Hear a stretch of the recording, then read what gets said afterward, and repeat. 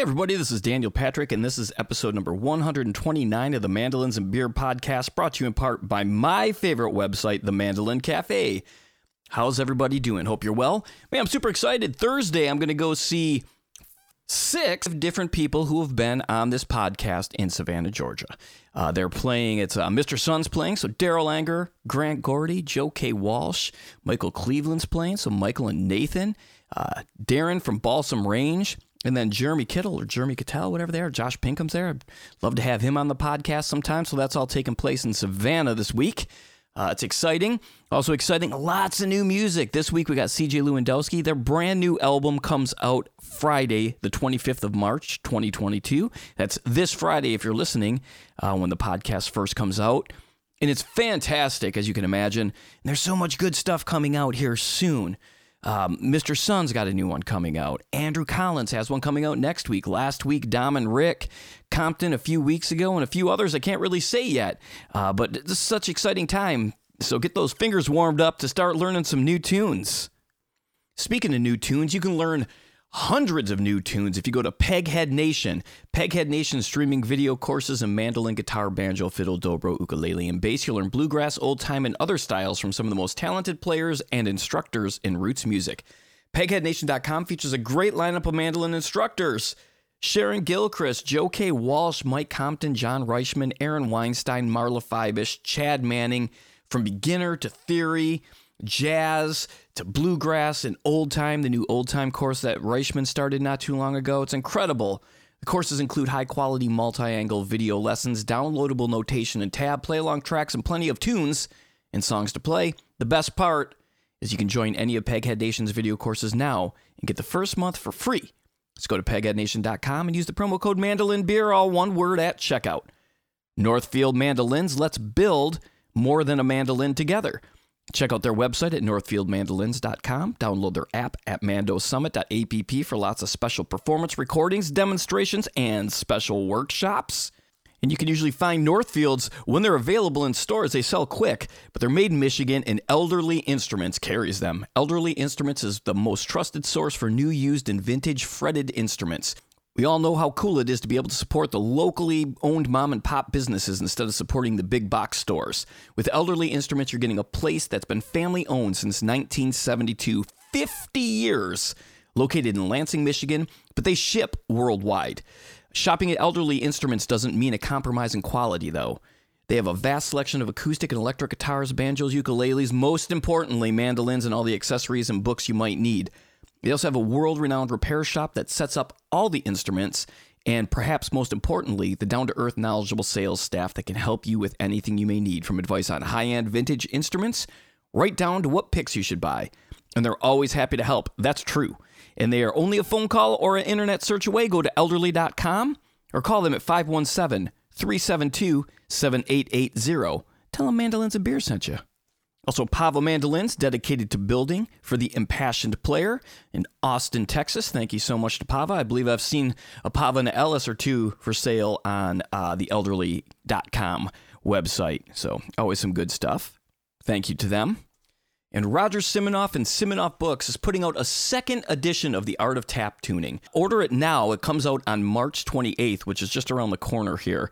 And tap tuning is amazing. He sent me the video. There's a 55-minute online video that comes with the book. The book is 76 pages, and it's amazing. The musical notes that are in these pieces of wood that make these mandolins.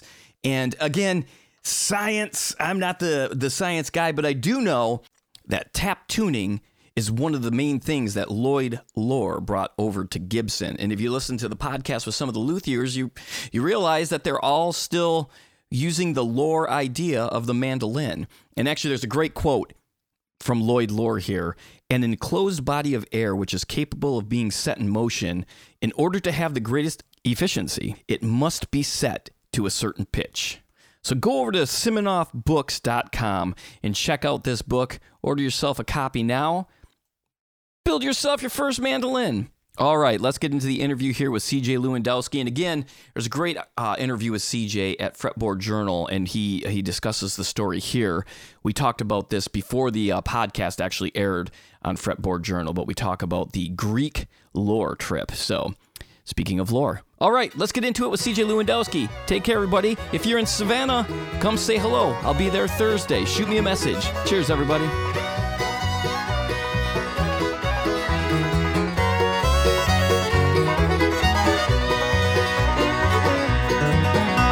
I know I should be back in East Tennessee. Got a little gal waiting there, lonely as could be. I'm out here on this highway. I was born to roll. I've always been a drifter. All right, man. It is my pleasure to welcome back to the podcast CJ Lewandowski. How's it going, man? It's going really good, man. Good. Been Thank really you. busy. Thanks for having me on again. Dude, thank you. And thank you for coming. And look at the Drury Inn here gave us the largest conference room they probably have for two people to sit down and talk. So, congratulations on the new album. First Thank off, you. It appreciate it. is so good. I think I probably listened to it on this. I've been driving from Charleston to Nashville, and I went down to Chattanooga to monkey around, and then up here to Knoxville, and I probably listened to it 5 times just on the drive, and it's just awesome. like so good. I appreciate that. Yeah. Thank you. Smithsonian Folkways has been really good and really open to our ideas, and it's been really good working with them on this, and we're excited about the album. It's quite a bit overdue, I think. We've had it a long time. Well, everybody had a long, extra long period of time, but it seemed like we tried to take advantage of it the best that we could. There was a lot of time there that we sat back, just probably like everyone else, and sat back and said, what's going to happen? What are we going to do? Are we going to make it through this? As individuals and as a group, like what are we supposed to do? So once we gathered our thoughts and figured out what we were going to do while we weren't playing music, to maybe supplement our income again, we got together and started cutting the album, which we did it in kind of 2 segments, I guess. We did the first segment. We were actually still under contract with Rounder Records when we went in the studio the first half. First half, I should say, I think it was 4 songs that we went in and did. And those, I think everyone except one of them is on this project. And then when we finally came to a deal with Smithsonian Folkways, we hit it hard and got it done. We got it done just a hair past their deadline. But we've had some great people on the, Bronwyn Keith Hines is guesting on the album with us on 1 song. She's twin fiddling on Ramblin' Woman. And the rest of it's just us, though, And it's the first introduction of Laura as an actual full-time member to a project. She's been on 2 projects with us. I was going to say she'd recorded on some of the earlier things with you already. She was on God's Love is So Divine on Sound Biscuit, and then she was on the Grammy-nominated project Toll, Tears, and Trouble with us. And at that time, she was on the road with us a lot, but bouncing her job and all that stuff up in Cambridge in the distance, and we were just trying to figure out if we could do it as a band and if she could do it, being from that part of the country, just making sure everything would work. So she finally, and I shouldn't say finally, my bad, Laura. Took her a while. But January of 2020, she decided that she'd come full-time with us, and then the pandemic hit, so it was like when we started playing again in 2021, it was like we had a new fiddle player again. Man, you guys, we were talking about it just before we started recording, but I got to see you guys at IBMA, and you guys just crushed it. And you guys play like a band. I mean, I know Laura's been with you a while. You guys have been a band for a while, and you guys have put almost 8 years now, yeah. And lots of hours. Lots of hours, but holy cow, man, what a show. Well, thank you. Like one of the top acts I got to see there. And good. I appreciate that. Oh, it was so good, man. We had a good time, and we had a fire underneath of us going to IBMA. For one, we didn't get to go last year because it was, I shouldn't say, in 2020 because of it was online. So I work with the education committee with IBMA, and so I was doing some things with IBMA virtually. I did a workshop and hosted a few of the little get-togethers that they had. But when we showed up in Raleigh, it was really good to be back. And Raleigh man, Raleigh takes care of IBMA and the bluegrass people. They surround, it's a long way from Nashville. It's a long way from California. It's on the other side of the country for a lot of folks, but Raleigh really does take care of IBMA and all those folks, and they roll out the red carpet literally and figuratively. And it was just good to be back in Raleigh. So I think, we were nominated as well for Entertainer of the Year, so I felt like we had the new label. We had new things happening that we couldn't even discuss yet at that time. And we just, I don't know, we felt good. So coming into IBMA again, it was a good time. So you caught us at a really good moment. Not to say that we're not consistent, but we do. Sometimes we light a fire a little bit hotter than other times. You guys were on fire. I mean, it was just like, wow. You could just feel the energy. And we were way through. There were a lot of people at that show. There was. Yeah, that was a huge show. And we had the one thing that I like to see is the diversity of the crowd. That's one thing. You get stuck in a corner sometimes when you're playing quote-unquote traditional bluegrass music. And, I use the term traditional for a whole lot of other things besides the music, because I don't know if that really encompasses what we do. We still, we grew up traditionalists, and we still are traditionalists and preservationists and archivists, or whatever you want to call it. But I feel like we're putting our own edge to it. And so I tend to use authentic a little bit more, and or real, or, words like that, because you've got your traditionalists. There's some out there that are hardcore to the point, High Fidelity is one of those. Cody Norris is like that as well. There's a lot of bands out there that are just they encompass what traditional bluegrass is, and that's great. There's always room for it all. But I think, we're looking a little bit farther than that, as far as we want to play traditional, and we'll get up there and play Stanley Brothers songs. There's 2 Stanley Brothers songs on the new album. Lonesome to kiss those sweet lips that once were mine. Lonesome for your sparkling eyes of blue.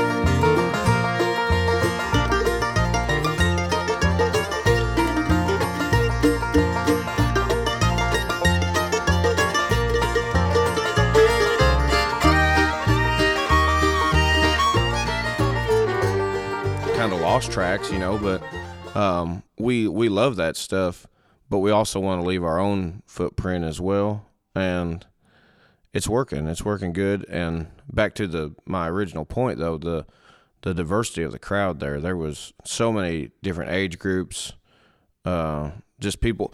There was people. We had played a bar that night previous to that. Myself, Laura, and Josh, we went and did a trio right there in Raleigh. And that whole bar, it was a little tiny bar, little gift shop, I don't even remember what street it was on.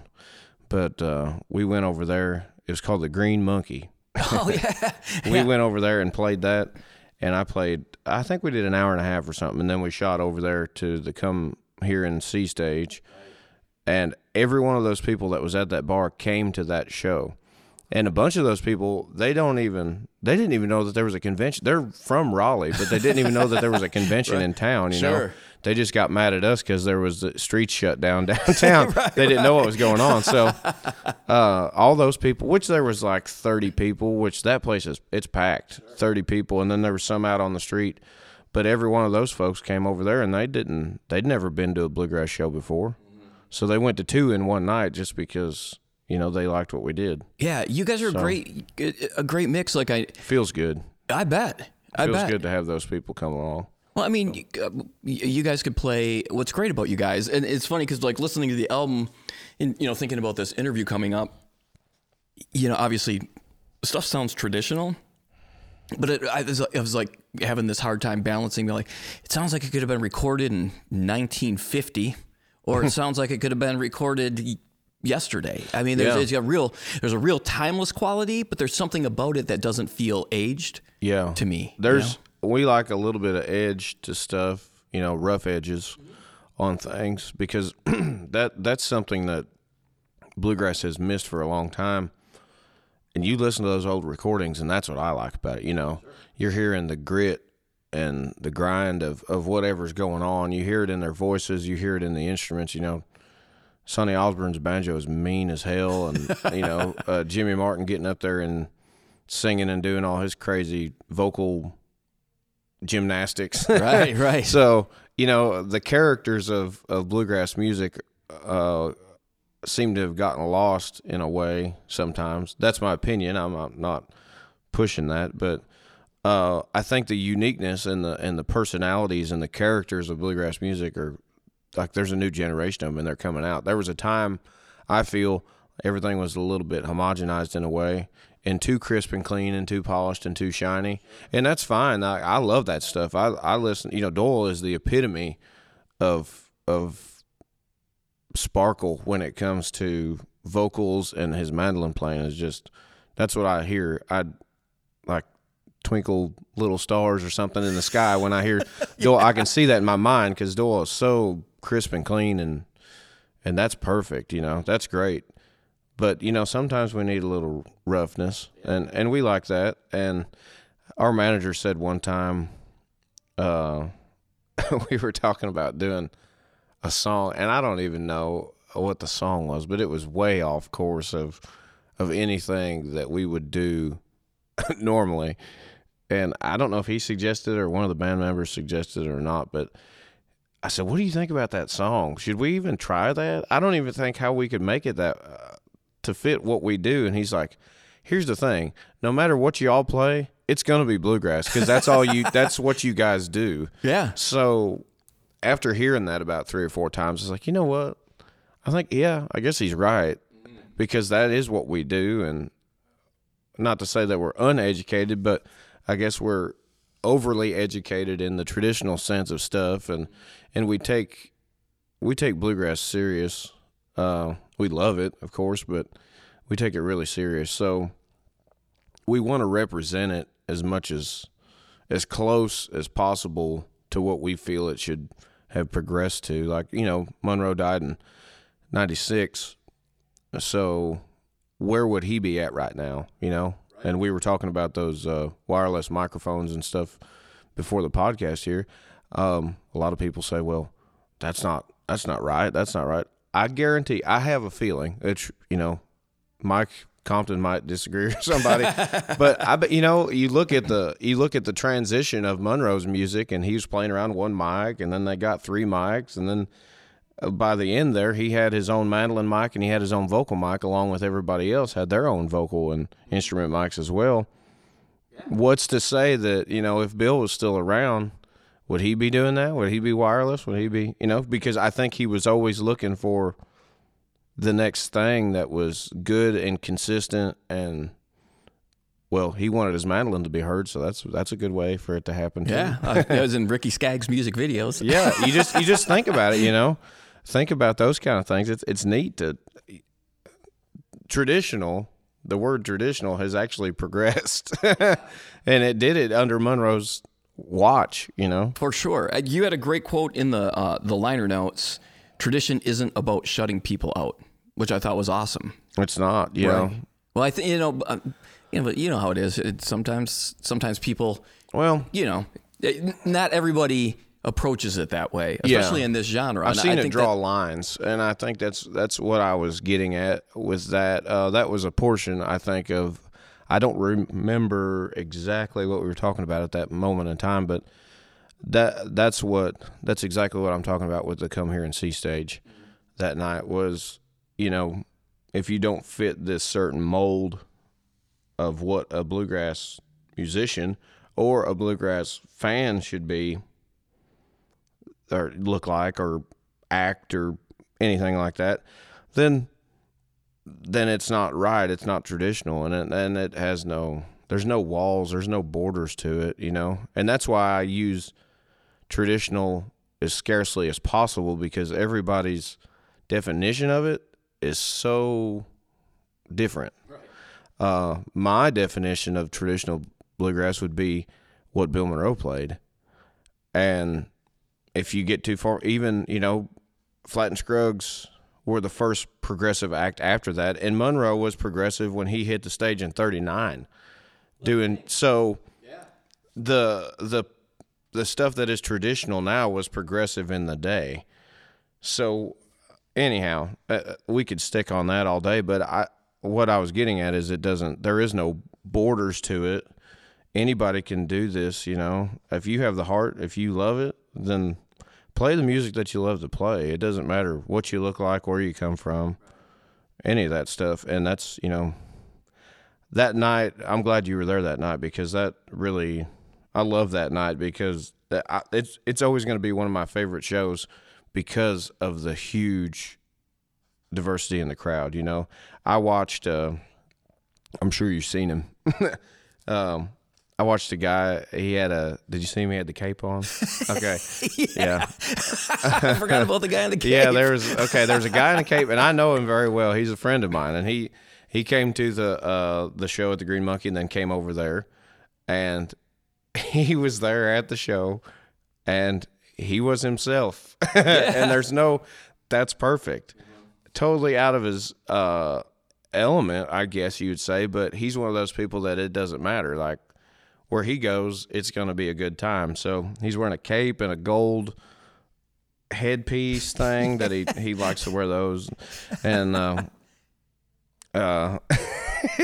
it was you could see some of these old folks, not to judge, but you could see some of these older folks that have been to bluegrass festivals for years sitting in their lawn chairs and just looking over there. He wasn't even doing anything. He's just standing there, and he's wearing that cape and headpiece thing, and these old folks are just kind of looking, and you could tell like they'd kind of lean over and talk to their husband or wife, like, and kind of point and look, and I thought, here we go. Here's the ruin of it all. I hate, you know, this is what I don't like about the music. Sometimes it's judgmental before you even, and I know this guy, like, he's a great person. And he was having a good time. And not bothering anybody. Nope. It's just, nope. If anything, it made it even more enjoyable by to the see end somebody of it, having that much fun. Oh yeah, by the end of it, there was a train going around, and those people that were sitting there judging was in that train laughing and carrying on, and they wouldn't have had that kind of time if Brian wasn't there, you know. Yeah.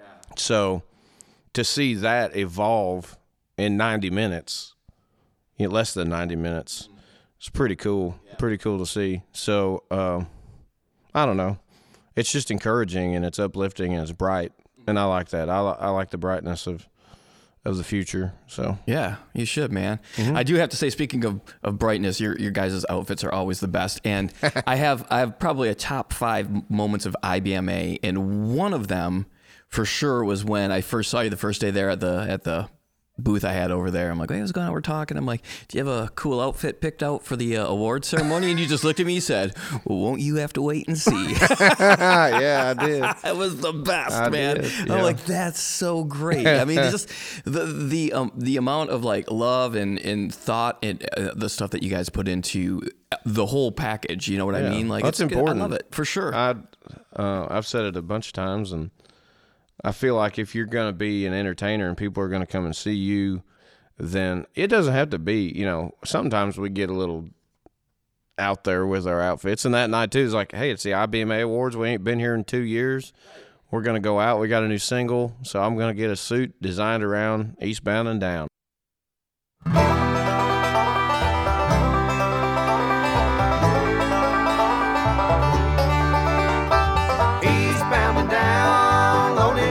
Trucking, we gonna do what they say can't be done.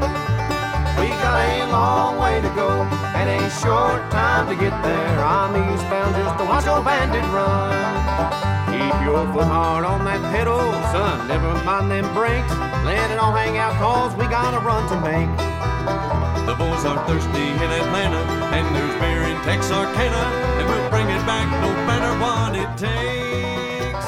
And it worked. It was great. My aunt, Tammy, she's in Missouri. She made all that. Well, she didn't make the suit. I found the suit, and then she did all the artwork on it.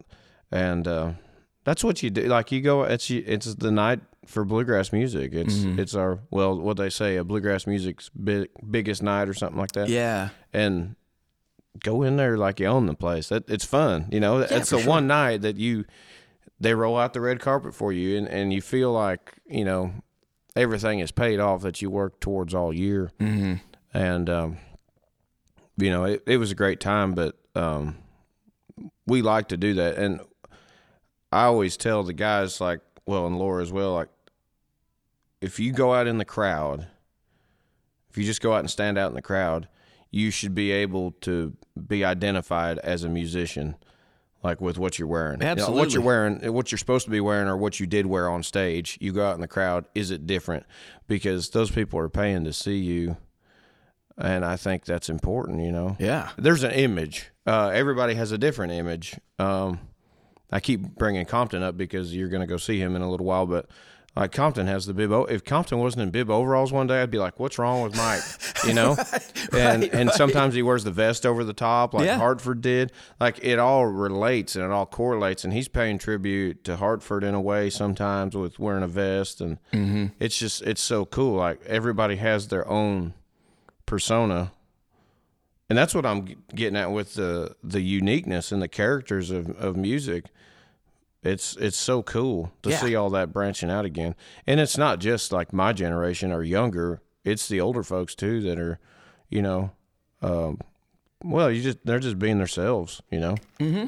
And that's the coolest part of it. We had so many crazy characters for the longest time that our stories are told on and will be told on forever. But you know, some of that doesn't happen. Jug has a saying. He said, "There's not enough fist fights in bluegrass music anymore." Oh, that's great. So, man, the Jug, uniqueness. There was an Instagram post at one point when one of the guys from Mile 12 like ran and did like a cartwheel or something like that, and it must have been you that posted on the thing is something like Jug says, if this is one of those new internet trends, he's out. Yeah, that's true. Yeah. We can't follow that. Yeah. So this new album, man, Never Slow Down, fourth album, it's great. How did the Smithsonian Folkways come out? Because what I thought was cool the minute I saw that is the first thing I see is they had those two killer Monroe albums that they put out, the Bluegrass Boys, and then Bill and Doc Watson live. Yeah. Yeah. And so I see that cover, and for me, those are two just, I mean, you know, they're such great albums, you know. Oh, man, the archives of Smithsonian Folkways is just, it's limitless. It's endless. It's, you know, I can't wait to go up there and kind of dig. Yeah. I think we're going to, well, we're playing up there soon, but I don't know if we're going to get to go to the actual office, but eventually we want to go up there and go through the archives and maybe do some video work up there as well. Oh, cool. Jeff Place and I, we've talked about maybe doing like history lessons or whatever from the Smithsonian Folkways vaults and bringing out rare records, playing a song out on like YouTube or something like that. Yeah, man, for channel. sure. So there's an endless amount of music of all genres on Smithsonian Folkways. It started in 1946, so insane. You know, one of the oldest labels as well. So the connection there was I knew John Smith from Leadership Bluegrass, IBMA's Leadership Bluegrass weekend in 2017. We were both in the same class, and John was super quiet the whole time, had no idea. You know, I think he had just left another major label and come to Smithsonian Folkways, and he managed so many people on the Americana outlet. Just a wealth of knowledge, and I had no idea. So we kind of hit it off, I guess, the last day. We have a party on one of the nights before the last day, and then, let's see, on Tuesday, and then Wednesday's our last classes, and then we all disperse from there. So John never did really say anything, and then we seen him at Pickathon, and we had the connection because of the Leadership Bluegrass class. And during that time, we were mixing the project for Rounder, and he was asking how that was going, just because he was a fan of ours and curious, not to be nosy. He was just curious, and I said, yeah, it's doing fine. We're running into a little bit of complication here and there, but, you know, that's expected. Nothing bad. And he said, well, he said, okay. He said, well, what's your deal with Rounder? And so I told him the logistics of it, just talking as friends. And he said, I can't really officially say anything because you're signed with Rounder. But he said, if you do ever want to do anything, or if you decide to change hands, then call me. And I said, okay. So it wasn't even like, we'd love to have you on some. It was just like, hey, call me if something happens. So that moment came, and it was our decision to leave Rounder Records, and we had to request for a release and all this stuff, and it worked. And I love Rounder Records, man. Sure. I love them, and I love Ken and Marion and Bill. And we seen Bill in October. We seen Ken and Marion too at IBMA, but Bill, we really hit it off. And he come out with that Early Days of Bluegrass. He wrote that big book. And right. If anybody out there is listening to this, that's a great reference. That's the Early Days of Bluegrass that Rounder put out, 10 record set, and then he condensed it into a 6 CD set. And from what I understand, there's only 500 copies. Oh, really? The book and the 6 CD. Yeah. Oh, no kidding. So that's a great reference for any of you bluegrass historians. But excuse me, the Smithsonian project, it came around. I had talked to John, and I talked to several other. Word got around. I don't know how, but word got around really quick that we were looking around, and so a bunch of labels actually called and was, we'd love to have you. We'd love to have you. We can't make an official offer, blah, blah, blah. Are you still contracted? Blah, blah, blah. All that nonsense. And I just said, yeah, I always like to listen. I always want to listen to what people have to say.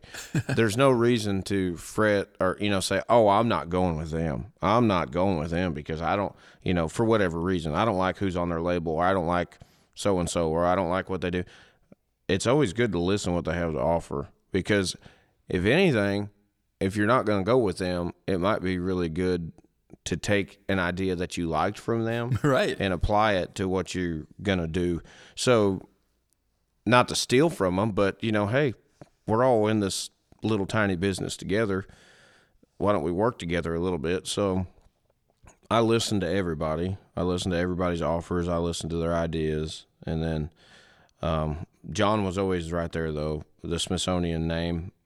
So we decided to either release ourselves, and with the help of Yep Rock. Oh, yeah. We were going to do that, or go with Smithsonian. I said, well, we don't feel comfortable enough right now to release ourselves. And Woody Platt really helped me with those ideas, because they distribute their own product, Steeps do, and they do a great job with it. But he told me the ins and the outs of it. And I was like, I just don't know if I can handle that right now. So, and Smithsonian was right there, they were super cool. They answered every question.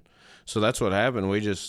The connection was so good. Mm-hmm. And one thing that a lot of people have been relating to here lately is we have the same, I guess we have the same things in common, Smithsonian Folkways. Well, we're an extension of them, obviously, because we're doing business with them, but the things we love, they love. Yeah. And they've been preserving music and holding true to American music and American folks that play music, and that's what we like to do. Like we love to go to people's houses, and we love to hear those tunes, and we love to find these rare and weird records that have these songs on them that no one's ever heard before, and we like that stuff. And, oh man, yeah. And me particularly, I love digging through records, and that's one thing that Smithsonian, they were like, you need to come up here and dig through some stuff, and maybe we've got other ideas that we want to work on, and hopefully it's a long-lasting relationship, and I feel it will be. But that's the cool thing is Smithsonian also said that they felt like we would be a good fit, not to take words out of someone's mouth or to quote them, but they were saying this will help. We concentrate a lot on Smithsonian Folkways being a vault, being a historic label. Mm-hmm. And I even talked to Kyle Cantrell about it, and he said, they don't really do a whole lot of new music. And I said, actually, they do. They do a whole lot of new music, but just their collection is so massive. Right. And they do a lot of these re-releases over a year's time, but they put in these new projects as well that some people might not see it all the time. And that was one thing John thought that we might be able to help with is Smithsonian Folkways is a living, breathing record label, still creating new music, still capturing, American music and preserving it for generations. And the one thing that I really love about Smithsonian Folkways, say, 60 years from now, 50 years from now, I may be gone by then, but I have a grandson or a grandchild or a niece or a nephew or anybody that's not even related to me, they could call Smithsonian Folkways and say, we'll use this one for reference because it's coming out. There's no more copies of Never Slow Down. It's never been printed in 20 years, say, at that time. They can call Smithsonian Folkways and they say, I'd really like to have a copy of the Poor Ramblin' Boys Never Slow Down. They will print one copy, full everything, just like it is right now that's going to be coming out. Wow. Sleeve, everything, booklet, they will print. If you want one copy, they will print out one copy and they'll send it to you. Man, the booklet, too, bums me out that so much stuff is like streaming and digital because they sent me the PDF layout. Oh, yeah. Bad ass, man. Well, they got some good artwork people at Smithsonian, man. I mean, just everything about it. And again, the stories about the songs. Yeah.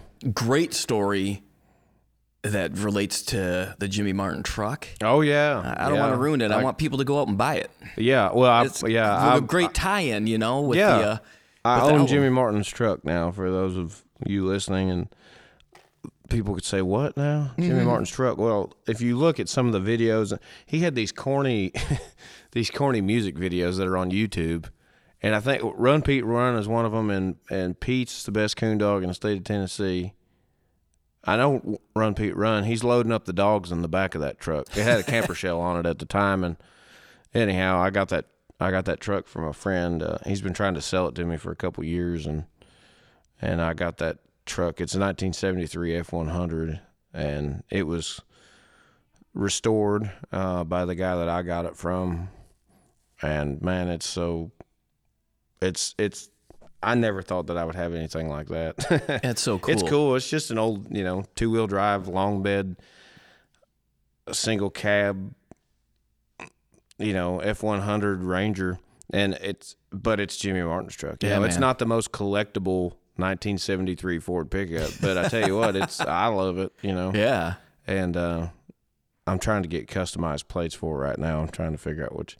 I think I had Old Pete, and I can't remember what all the different names I submitted for. So. Oh, cool, man! But it's been a good story to tell, and I couldn't believe it when I got it. Just to see it. I seen it in his garage about 3 years ago. It had a plastic cover over it, and he said, "Pull that back." And I pulled it back, and I seen those colors, and I seen that front end. I was like, "Hold on a second, is this what I think it is?" He said, "I think it is. What do you think it is?" I said, "Is this Jimmy's truck?" He said, "Yeah." And still has the title still in his name. Is it really? Yeah. Wow. He signed the back of it. I've got it laminated. Yeah. I had to get a friend of mine to I filed for a lost title. I've got a friend because I was like, I can't lose this title. I can't give this title up to the state. Yeah. So I called one of my friends in Sevier County Sheriff's Department. I said, "Hey, can you come do me a favor? Can you come?" And he already knew. He loves bluegrass too. He's like, "As long as you let me drive the truck around." I said, "Dude, you can. As long as you get me a title, I'm cool." So I get to keep the original. That's great, man. Yeah, it had an A-track in the player, Jimmy Martin A-track in it. Yeah, I've read that's in the liner notes. Yeah, he would run around listening to himself, I guess. And the volume was on max. The single, Blues Are Close at Hand, did you guys pick that, or did Smithsonian pick that? It was a combination of us both, yeah. It's a great tune. When we finally come up with the album title, John Smith came up with that. Then we kind of ventured from there. I had some in mind. I've been working very closely with Jonathan Willinger and John Smith and Mary Mansour and, well, Maria Ivy as well.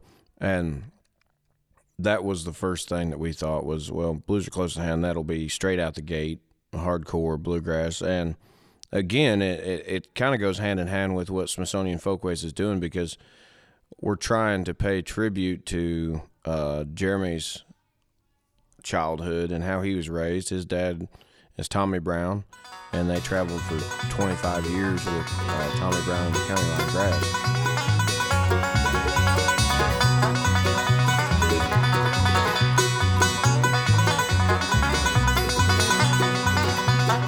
Book number 9 was long shining as she took into jail.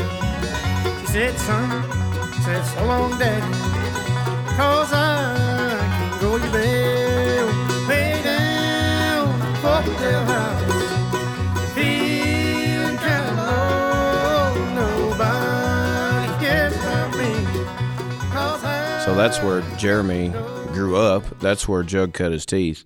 So there was so much influence there. And now Tommy drives the bus for us, too. He's with us all the time. So he retired from music and came with us about 3 years ago. And Tommy's music has always been great. And that's one thing that I think that's why we've become friends. Jeremy and Josh and me, we were at Jerusalem Ridge, and the one reason that I wanted to go to that festival was because Tommy Brown was going to be there. Oh, no kidding. And then that was the weekend that I met Josh and Jeremy. We hung out, and then from then on, that was 2008. Wow. And we were all friends from that moment on. So Tommy's part of the reason that the Poor Ramblin' Boys exist, for sure, in multiple ways. But Glenn Alford wrote that song, and it's like, man, this is... I heard it on, I think it's White Lines and Road Signs is the name of the album that Tommy had put it on. And again, we can pay tribute, but we can also make it our own, you know. And Absolutely. that's the cool thing. If you don't, these stories are important. I really think the stories are important, and I think that they need to be told because there's reasoning for these songs. But if we wouldn't have told these stories or tell these stories in the future, people would think it's just our, you know, a song that we came up with or we found, or it had never been recorded before, because that album hadn't come out. You know, it was on a cassette tape when I listened to it, so Right. it had kind of been lost. And so we wanted to pay tribute to Tommy's work and Jeremy's raising and all of that, and the music that we love from the County Line Grass. So that's the reason, part of the reason why we put out the first single, Blues Are Close to Hand. I see them coming, and I know that you're chasing after me. Oh, the tears in my eyes, the tears that I've cried, these me no blues just won't let me be.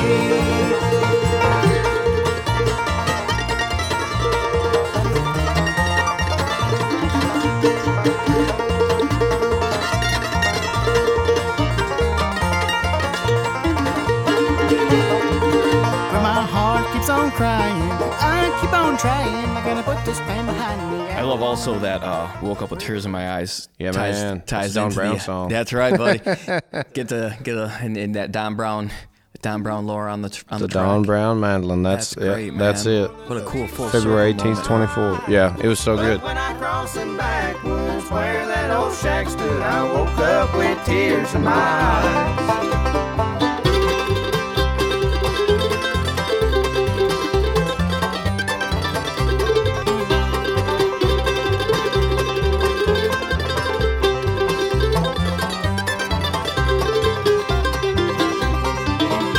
Well, last night again in sweet dreams I I wonder played back three to mandolins on those the days project, long and gone I by. saved Don just for that song. That mandolin record's so great, but it was special. That's a song that I've wanted to do forever, and I used to sing that song with the original tenor singer with the Ozark Mountain Trio. He was, let's see, he's 86 now, Ray Gore. And so he sang all those songs with Don back in the day. You know, I think he was with Don from 67 to 74 or something like that. And that was the pinnacle. To me, that was the pinnacle Don Brown and the Ozark Mountain Trio, period. They were traveling the country. They were winning contests. They were putting out. That's when all those Don Brown albums came out. And that's the same time period that Don acquired that lore as well, about 1970. And so that was actually the first album that lore was ever on. Oh, wow. The Tall Pines. Not my album, but the Tall Pines album. Right. That Woke Up With Tears in My Eyes was on. It's a Damon Black song, so haven't seen Mary in years. And Simon Crutchfield and all those songs. It comes from the pen of the same guy, Damon Black. So it was fun to do that, and I'm glad that Ray is the I'm glad that he's still around, because Ray is the only surviving member of that Ozark Mountain Trio configuration. So again, that's paying tribute to my heritage and my raising, and the Ozark music that I love so much, and the Don Brown, just getting to play that mandolin on that record, just like, well, I didn't play it just like Don Brown, but just like it, holding that mandolin and playing that. Man, it was surreal. Yeah, it was fun. I bet. It's a great piece of history, not just because it has Lloyd Loar's signature in it. It's just to me, I look at it, I'm like, man, that's when I was living at home and in the Ozarks, traveling all over the place and trying to learn from those guys. Like that is a physical piece of all that right there. Every time I look at that mandolin, it reminds me of all that. That's awesome. Yeah. Yeah. Especially now with like everything just becoming digital, and it's like a lot of stuff's, it's a lot of stuff's in good hands with people like you out there, but it's a lot of people of generations who eventually all this stuff's going to be just like digital and and I'm just like, oh geez, man, I like stuff. I like stuff. Man, people need to follow you on Instagram if they don't, because you got a great Instagram, man. Yeah, I like cars and trucks and let's see, mandolins. Yeah. I got to ask you a little bit more about mandolins, but before that, I want to just bring up one more track on the album that I thought was really cool. Is that Old Time Angels? And Old Time Angels, Lord.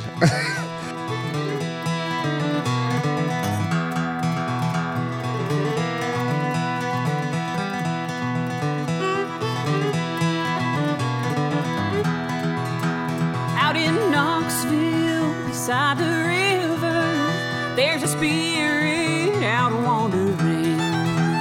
First you'll feel the wind on your shoulder, then you'll hear her start to sing.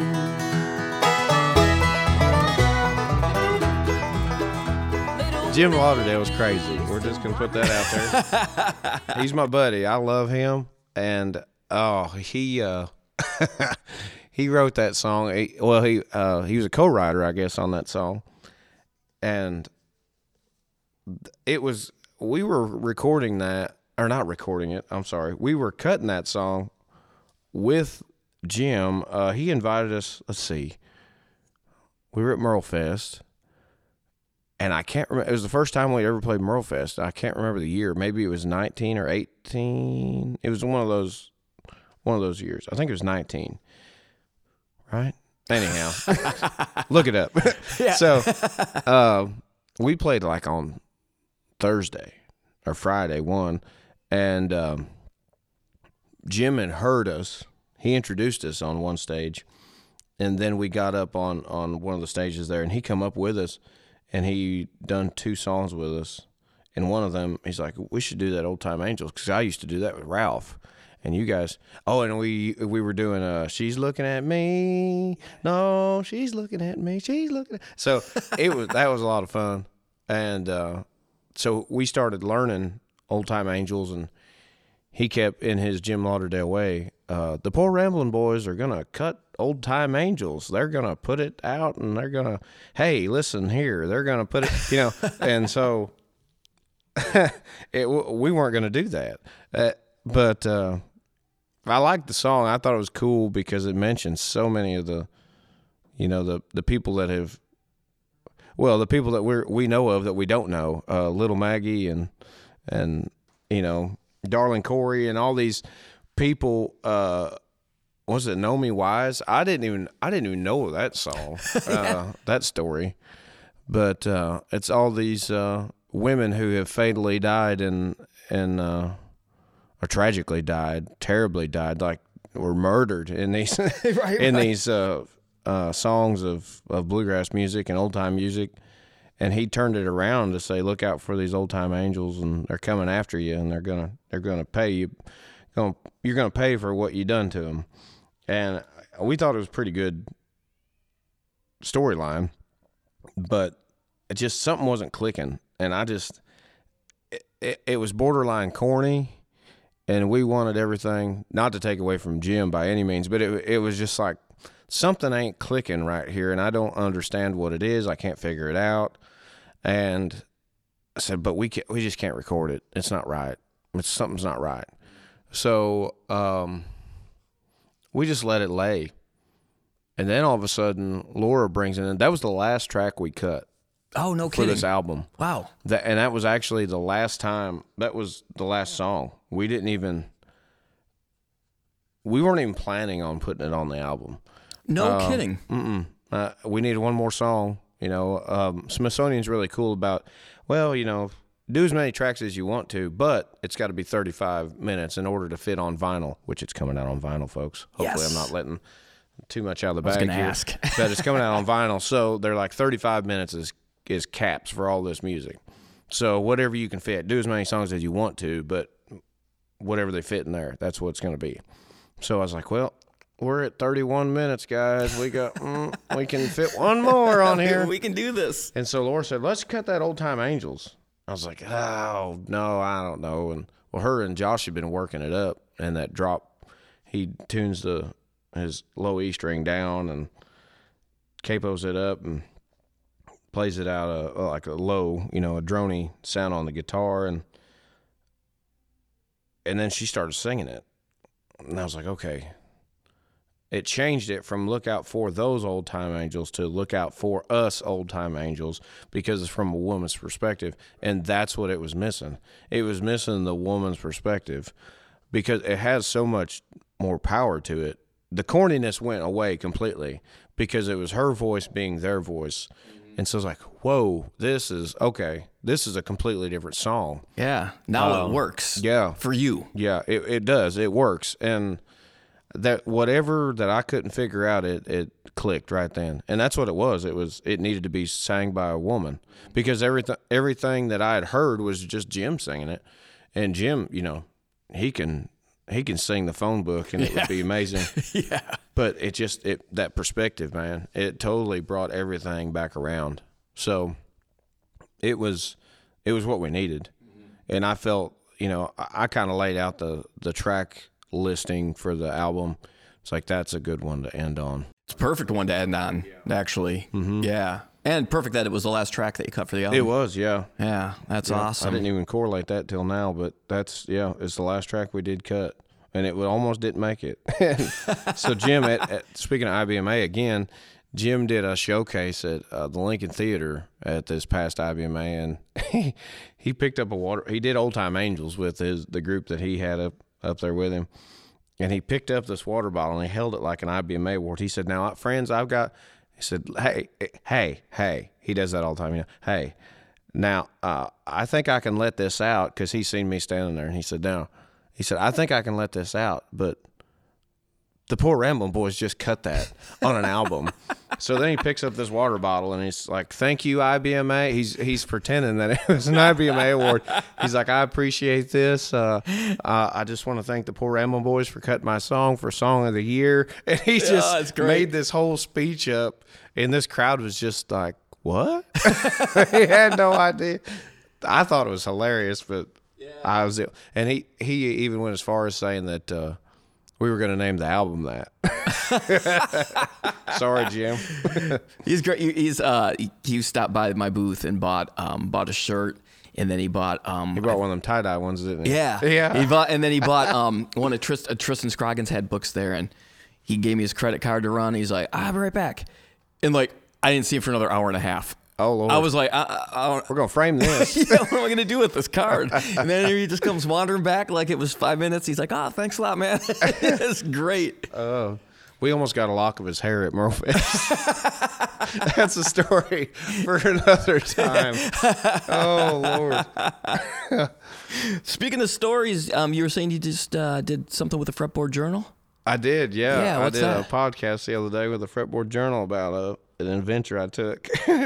Most people think I'm nuts, but, well, you know me, and I love mandolins, and I love the lore era stuff because, you know, I was raised around 3 of the best. And so since the time I started playing, I was about 13 when I started playing, and I grew up around 3, the Don Brown lore, which is a February 18th, 24, and then the Jim Orchard lore, which is a February 8th, 23, and then what we call the Toro, HF Toro mandolin, or the Rhinestone lore, which would be March 31st, 1924. And anyhow, when I was a kid, the Don Brown was 30 miles from me, and I played in a band called the Ozark Bluegrass Boys, and Jim had his 23, and then at that time, his brother Rich owned the 24, the Rhinestone mandolin.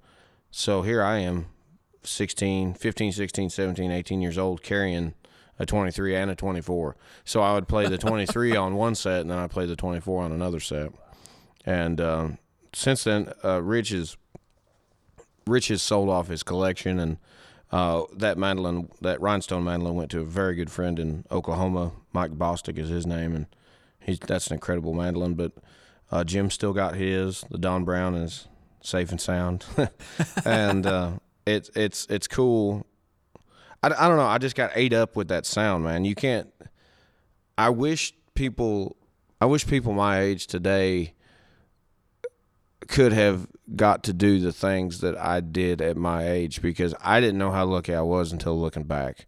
Rich Orchard had a collection of instruments that was incredible. His everyday guitar was a 37 herringbone, and from what I understand, it's going to be sold next 2 weeks or so to somebody that's going to be on the stage all the time and going to cherish it. So I look forward to, I'm not going to give the name away, but I look forward to seeing that guitar out, because it's been in a vault for about 2 years. So, and I've got pictures of me with him, and I want to make copies and give to that. But segue back, sorry. Yeah, man. I just love the vintage sound, you know, and the tones, and you know, I've handed lures over to some guys, and it's been like, yeah, sounds good.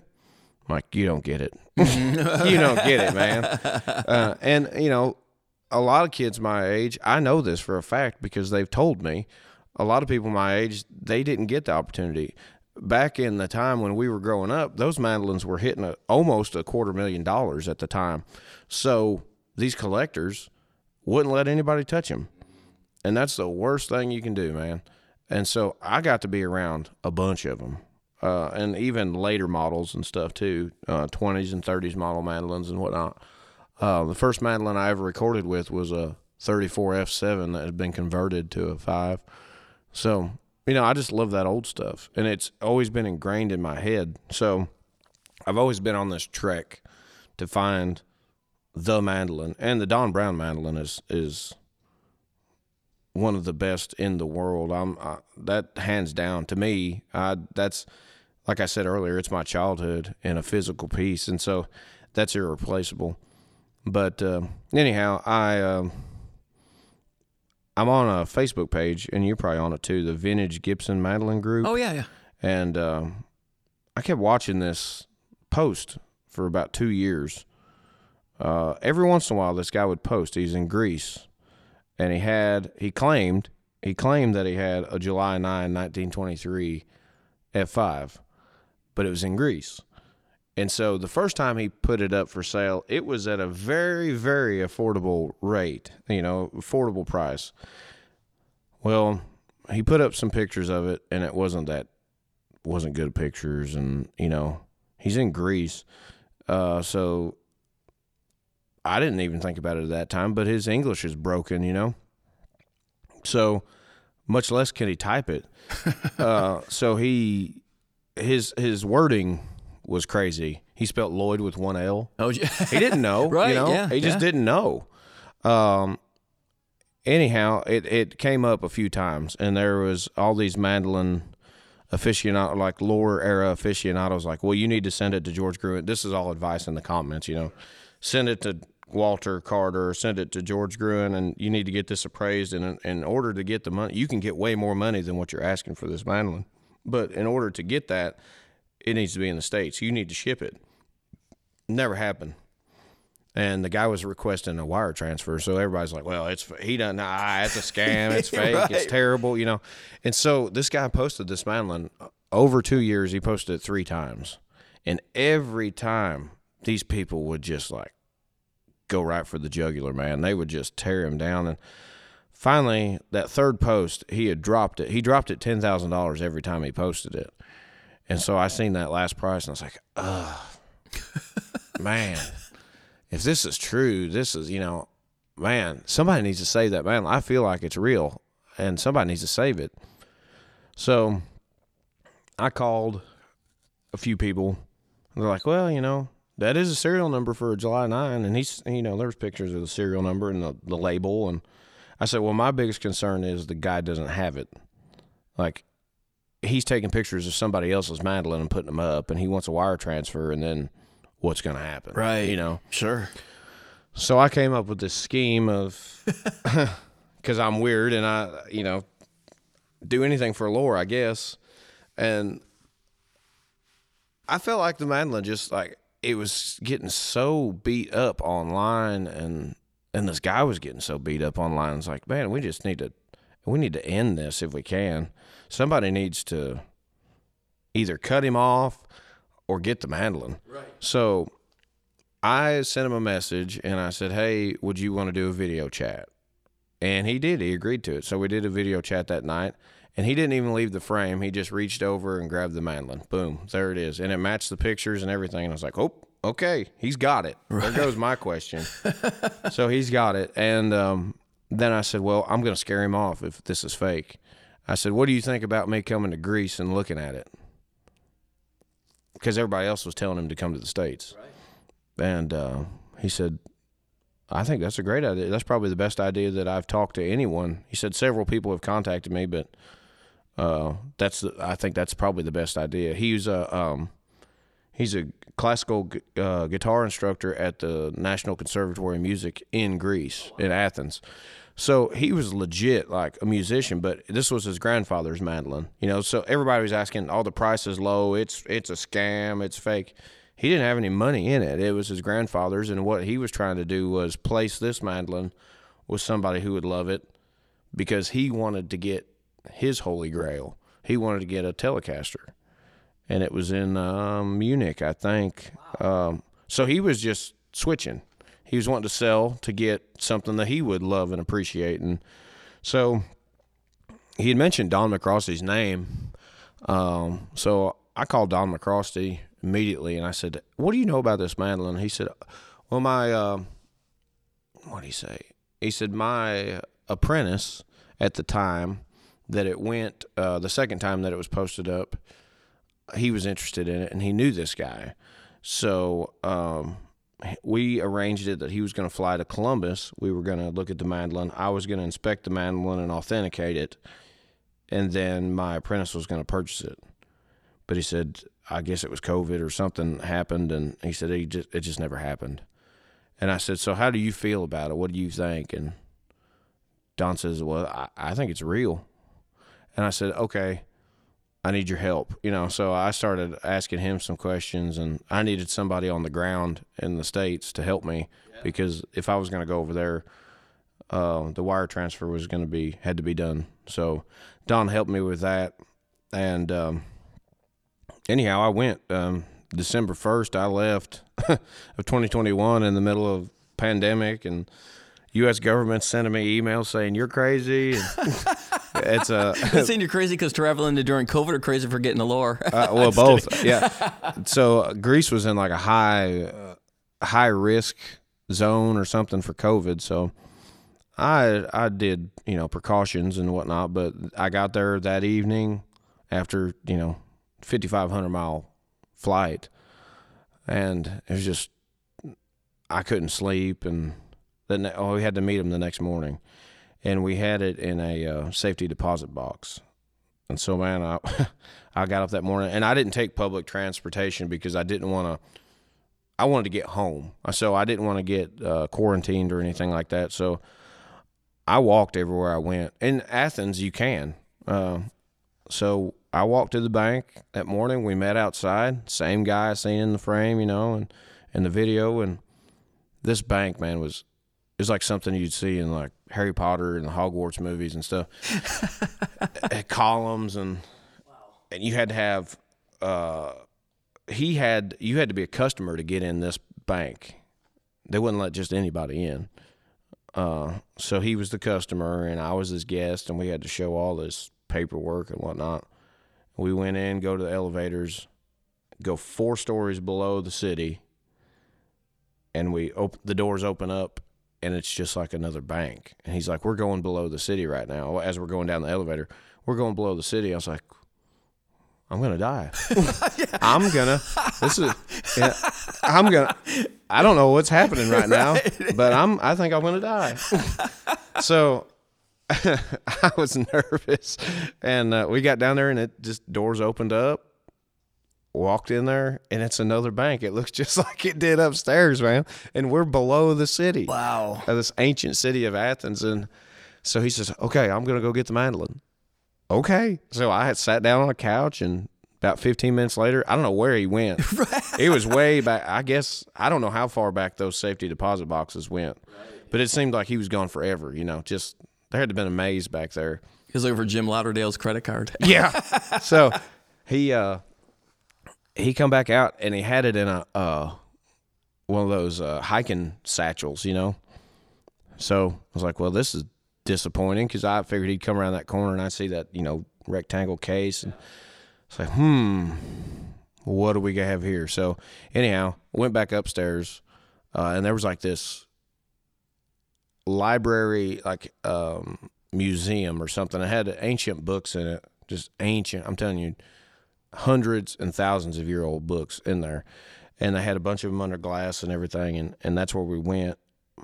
And it, no carpet nowhere, and he pulled that thing out, and I seen that case, and I was like, yep.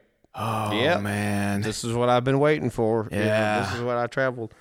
I said, well, that's the case. That's a lore case, and popped it open, and there it was. It was the real deal. Wow. After everybody had said that it was, fake or a scam, or no one's ever seen this mandolin before, and no one ever seen the mandolin before, because I don't really know the complete history of it, but it has been in Europe for at least 60 years.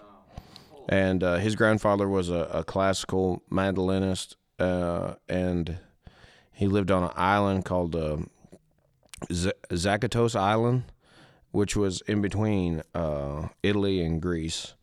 And he had a mandolin orchestra. He started a mandolin orchestra there. And, they didn't know what a lore was. They had no idea. All the mandolins there were bowlbacks and stuff.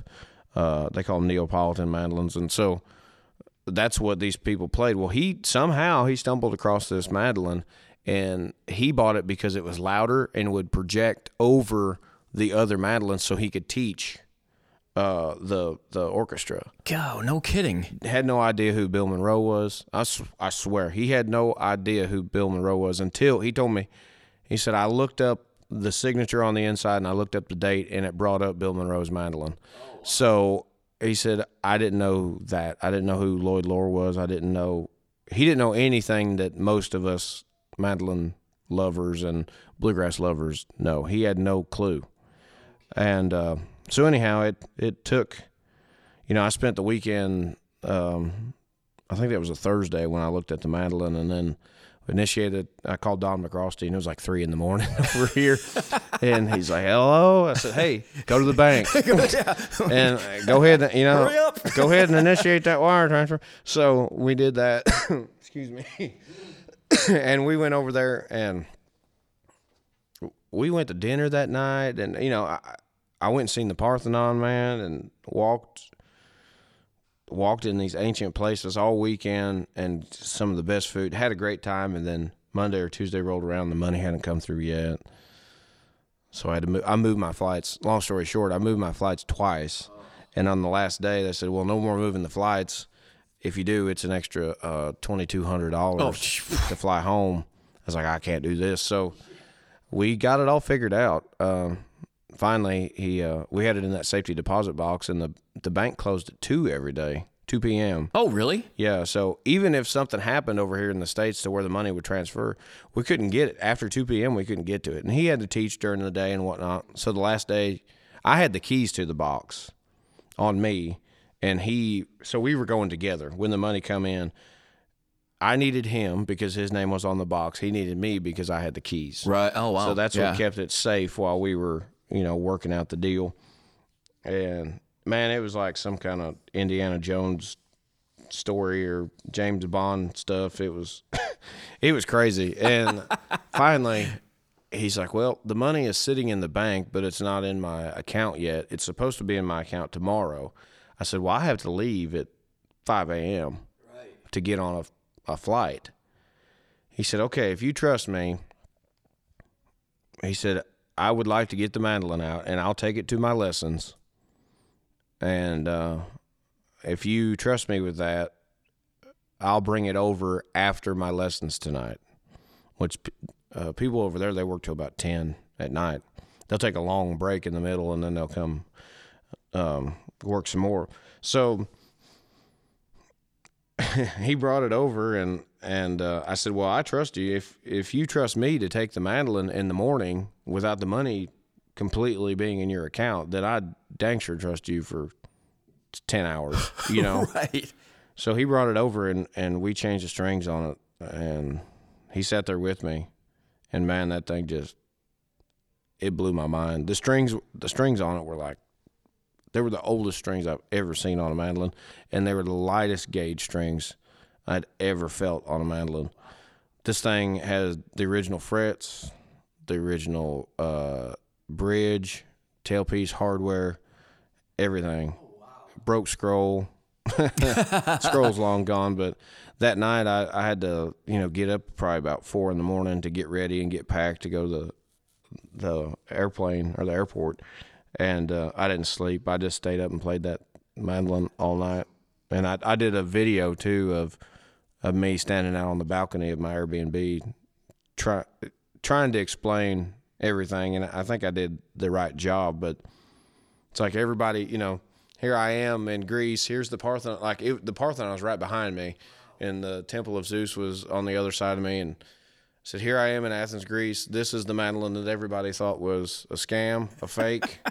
I'm here to tell you that it's not. That's and I'm awesome. bringing it home. So, yeah, I brought a July 9, 1923 home from Greece that no one has ever seen before. And it's 2 numbers off of Bill's. Is it really? Yeah, it's sidebound, just like Bill's. Bill's is 73987, and this one's 73989. And the one in between, no one knows where it's at. Really? It just had, the lures were in sequential number. They just went in number after number,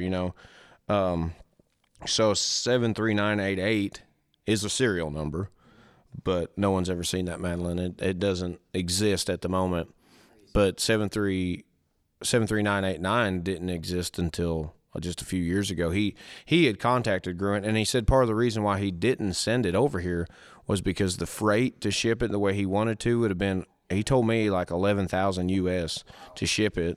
And then he said, they were going to charge me a percentage, and I would have to tack that on, which that's how George and Walter and all these stores make money.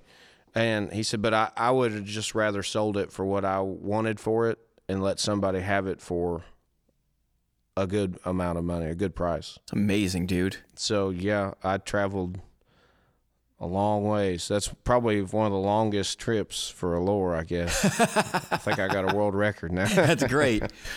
Well, what better way to end the podcast, Yeah, man. Thank you so much for I doing appreciate this. it. I'm excited for the album to come out. The date the album comes out is March 25th. March 25th. Yeah.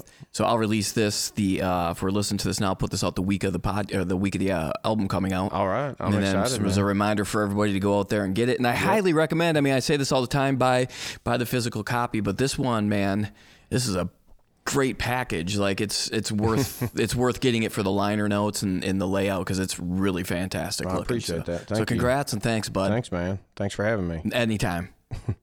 All right. Thanks so much to CJ Lewandowski. Again, thank you so much to you. Thank you to my sponsors. Have yourselves a fantastic week. Go get that new Ramblin' Boys when it comes out. Cheers, everybody.